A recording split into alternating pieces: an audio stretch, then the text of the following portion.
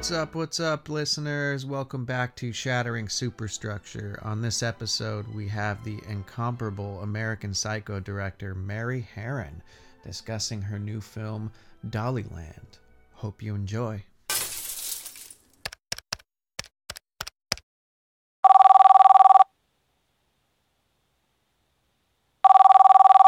Hi, Mary. Hi, Alex.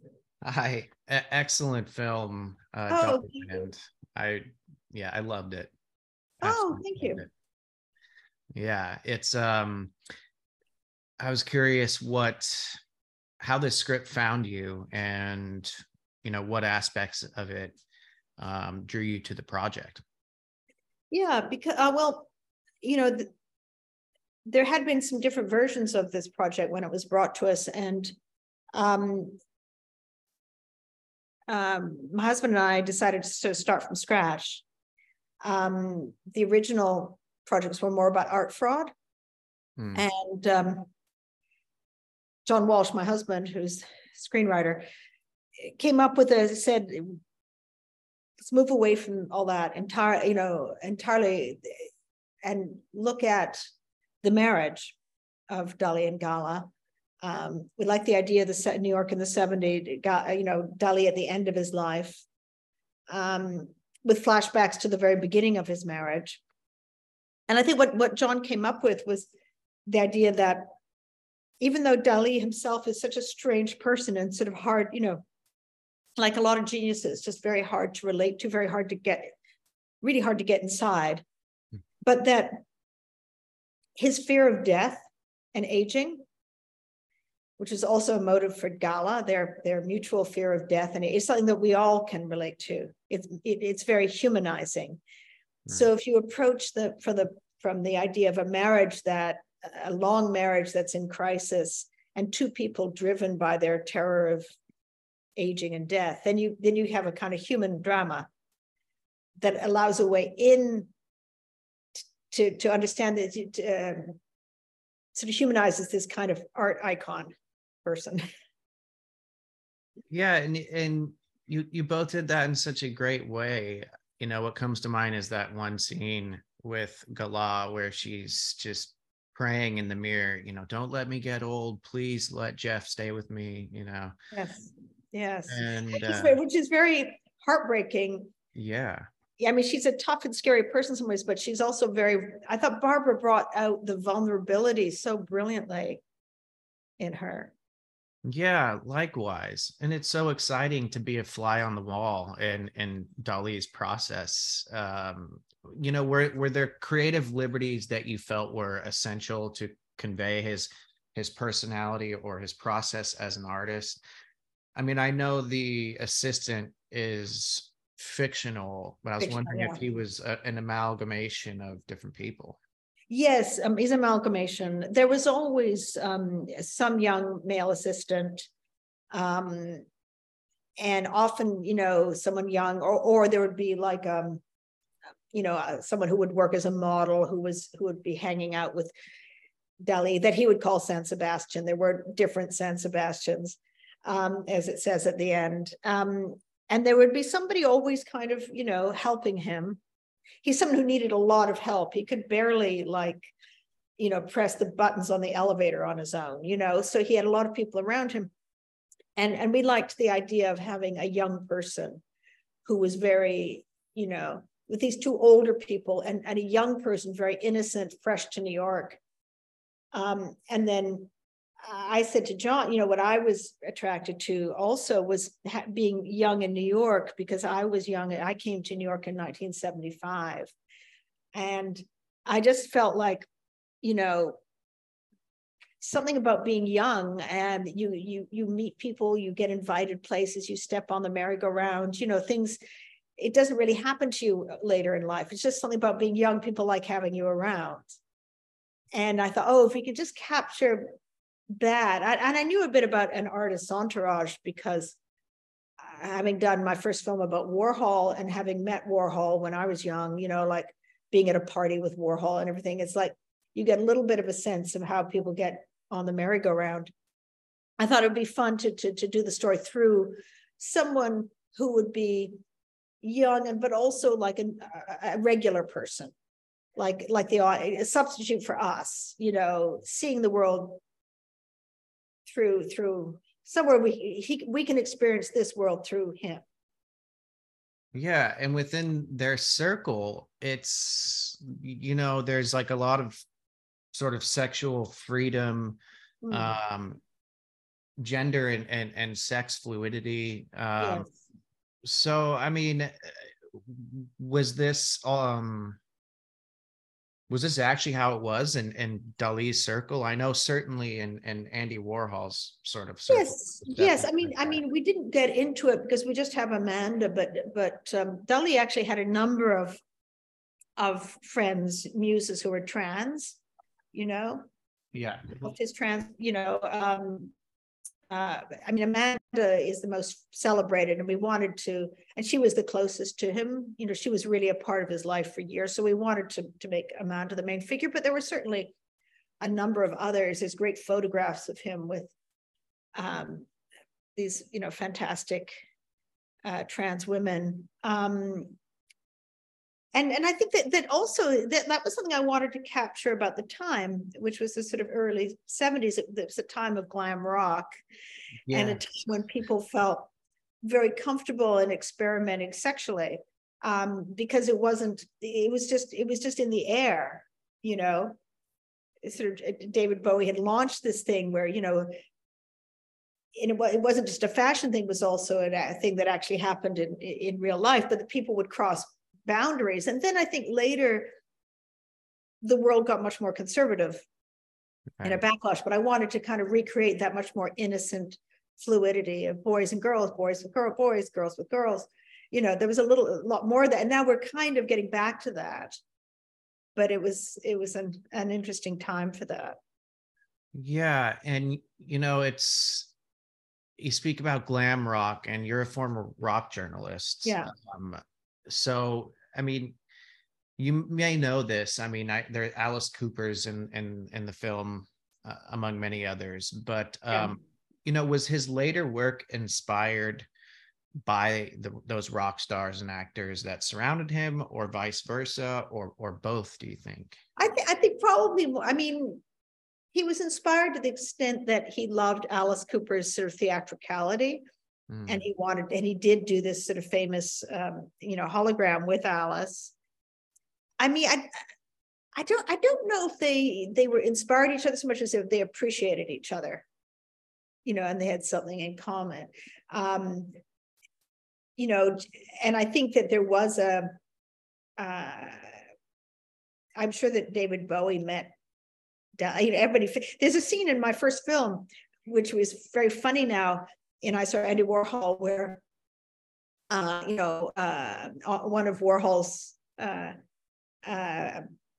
superstars says to the main character Valerie, "Oh, so you can't come with us. We're going to see Salvador Dali's having a party at the St. Regis." And it's true. You know, there was all that intersection between those worlds, which you don't really think of with, you know. I think the popular idea of Salvador Dali is kind of fixed in the 30s, you know. Yeah, exactly.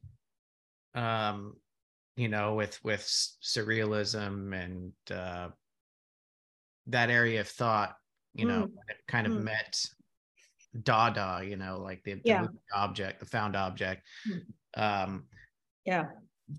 So I mean, yeah, that's how I mostly associated him with. But later in his life, it's kind of almost sad that he seems to be disappearing into obscurity. He talks about old methods of painting, you know, disappearing.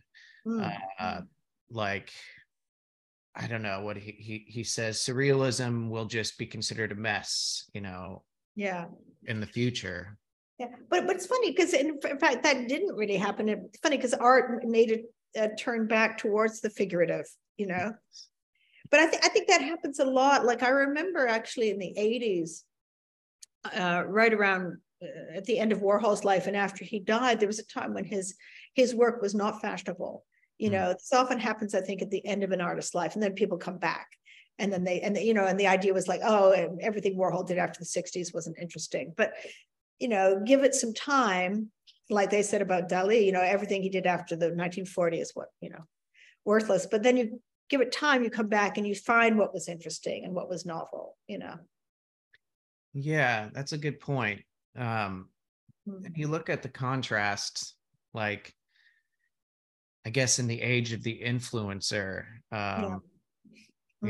it's so, I guess he was struggling financially kind of secretively, but now you have so many more channels and avenues and access to get wealth with actually, I think less talent. I think that he one of the things was that Gala they had a very, very expensive lifestyle, and Gala spent a lot of money, and then I think in later years he was also being ripped off more by people, as time went on.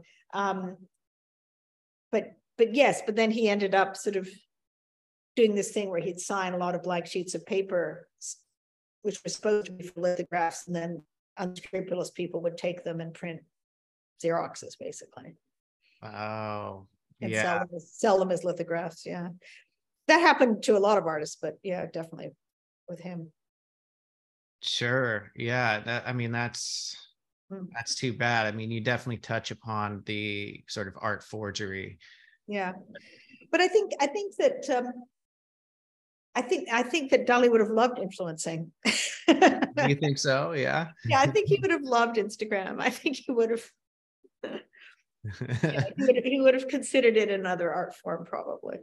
Yeah. Another form of expression. Expression. Yeah, I think one thing that I really do like about him, admire about him, was that he sort of saw art everywhere. I don't think that he had any snobbery or any limitations. Like, he would see something mass produced and see beauty in it. I mean, and then he would see other things, and it wasn't that he liked everything, but he could see beauty anywhere. You see what I mean? Yeah. Even in food, he's like, I can't eat certain foods. Oh yes, no spinach. I can't eat form, which does not have a recognizable shape. Yes, I have to. No spinach, only oysters. Yes. Yeah. Oh, that's a real quote. Gave me a chuckle. And the flashbacks are so unique, in that the present day characters are watching it unfold. Yeah. And in particular, what comes to mind is when he paints, the famous Persistence of Memory. Yeah. You focus only on Gala's reaction. Yes. It's so much more powerful than actually like looking at, what we all know.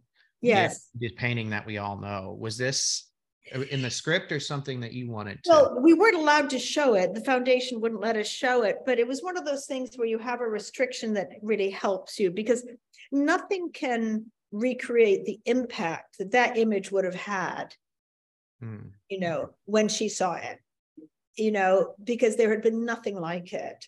And it's such a wonderful actress, Avatar, who plays young Gala, is incredible. And her face and like the dawning, like, oh my God, wonder about it. And she's very moved. And that's really what you want to do, is recreate the impact that it had.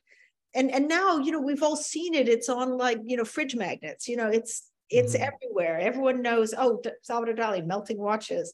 But to actually see it for the first time, you can only reproduce it through as an experience. Right. Yeah. And it's, in a way, we've sort of lost our way, and that we've almost become, I would guess, less receptive to things that we don't instantly get, like a lot of Dali's work. And I'm thinking more like film and television. Like, we need to be spoon-fed the entire plot and how it's going to be, unfold in the first act. And I mean, it's almost like we're losing our imaginations, I guess. In the form of like, big budget mainstream films sort of taking over the indie film. I don't know if you've just witnessed that. Always a problem. Yes. I think also one thing is that people are used to being told what to think about or told the meaning of a film. Yeah. You know, and like, this is what it's about, and this is the analysis, and this is the psychological key that unlocks everything. And to me, I think I like also films that are more about the mystery of someone. There is no ultimate answer on Salvador Dali's genius or some way to unlock it, and there isn't even an ultimate answer on the meaning of their marriage. There's only angles on it, you know, insights into it. And I'd rather sort of give people an experience and let them find their truth in it, find their way through it. Yeah, that's what I would rather do anytime, as opposed to, you know, being told what to think, like you're saying. Yeah. And the soundtrack was also amazing. You got Roxy Music, and you know, Amanda Lear posed for one of their albums. Yes, famous image. Yeah. And it's such a great character as well to have in that, you know. And then the aforementioned Alice Cooper, I think Shirley and Company, Steve Harley and the Cockney Rebel, the Spinners. It's like we're interesting time where glam rock was intersecting with like disco. And yes, it's just it's funny because we were talking about, you know, can we have disco? Well, not really. It's just before. But I actually love that kind of, it was a great era of Philly soul, you know, and I love that music. I love Spinner. I love those records. Who else were we going to have that we couldn't have? I was going to have Curtis Mayfield, but there's a great kind of soul music in that era. Plus, it was interesting to have some of the lesser known, like, you know, Steve Harley, you know, who I love, you know, we've got 2 of Cockney Rebel songs in there that are just a great kind of British glam rock. And it was just that little brief window. The music's so specific. It's like end of glam, just this period of glam. And then that kind of soul, and then just before disco and a year or 2 before punk, you know, just a year before, like, television had their first single out, I think maybe 75, you know, like Patti Smith had her for 75, I guess. Was Horses came out, but it's really just the year before or the 2 years before, which I kind of love, that you have to be very specific. You have to really, you can't have punk, you can't have Patti Smith, you can't have a look like that, because that's the next year. Right. So you had a lot of control then over the music, like. Yeah, I mean, you know, control as much as we could afford. Right. But I mean, I'm always impressed by what you can get, even in a low budget film. I mean, I was really happy to get, you know, Roxy Music. We were going to have 2 Alice Cooper tracks. We got 1 because it's like we have to have Schools Out, you know. And then originally I'd written David Bowie into the script because obviously love him, but and we couldn't afford him. But in the end, it was kind of fun to have something less familiar. Right. So you don't take sort of the attention away from the narrative. Because he obviously is such a giant figure. But you know, it's I think what's interesting is that, you know, there's a scene where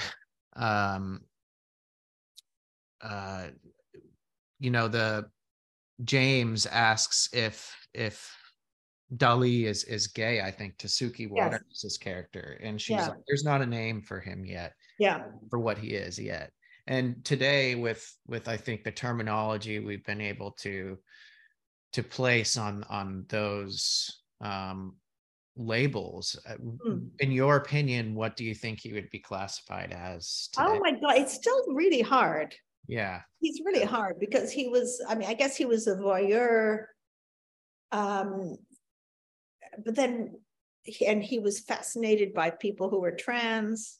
I love that, but then he wasn't having sexual relations with them.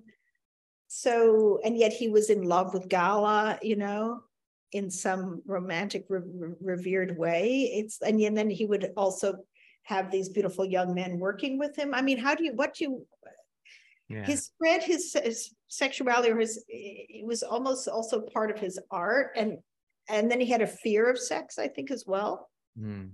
I think he had a terror of the body. Right. You Right. know, so I don't think I don't think there's one single. Still don't think there's one single word.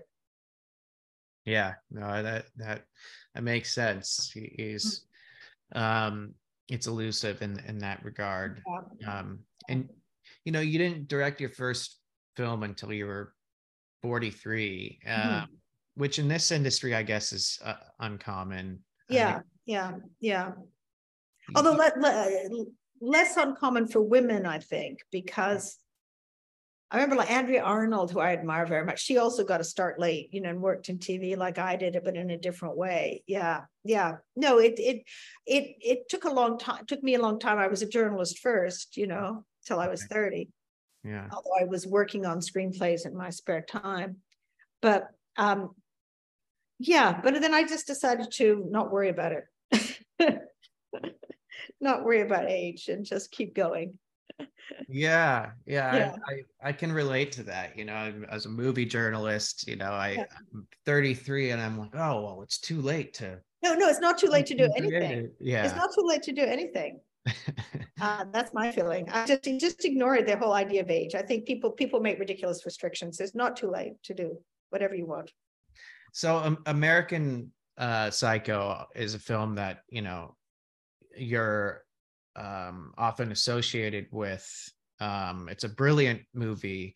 What were some of the most important things I think that you wanted to capture from Bret Easton Ellis's novel? Well, I think his humor is, when I first read the novel, which was not, several years before the idea of directing it came up. I just read it as a reader. I just thought he was really, really funny, and he had this kind of social satire that I thought was really brilliant. I read it when I was living in England, and it reminded me of early Yves Lenoir, this kind of very like dry, very acerbic social very deadpan social satire. And it's like everybody's saying how horrible this book is, but nobody's saying it's funny. So that mattered a lot to me. There's a lot of that kind of humor in his work. So I did want to kind of rescue that. Yeah, it definitely translated. And was this incorporated in your conversations with Christian Bale about the character Patrick Bateman, I the mean, aspect? I think that Christian, when he first contacted me about the script, he'd been sent the script, and he said, I hope this won't ruin everything, but I think the script is very funny. And I was like, yes, it's supposed to be. So no, you're not ruining anything. And in fact, that was one of the things that made me think that he was the right person to do it, is that he got the humor in it. That was very key. Yeah. And I think I told a friend once who had no idea who directed American Psycho, and I said, oh, it's Mary Harron, and he was surprised that it was directed by a female. And I don't understand that, because to me it's very clear it's coming from a female gaze, if you will. Yeah.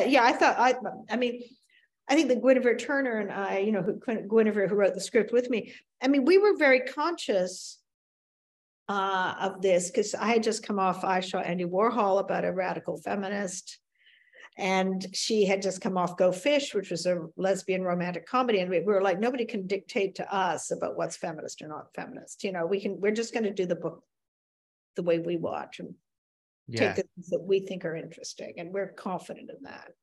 Right.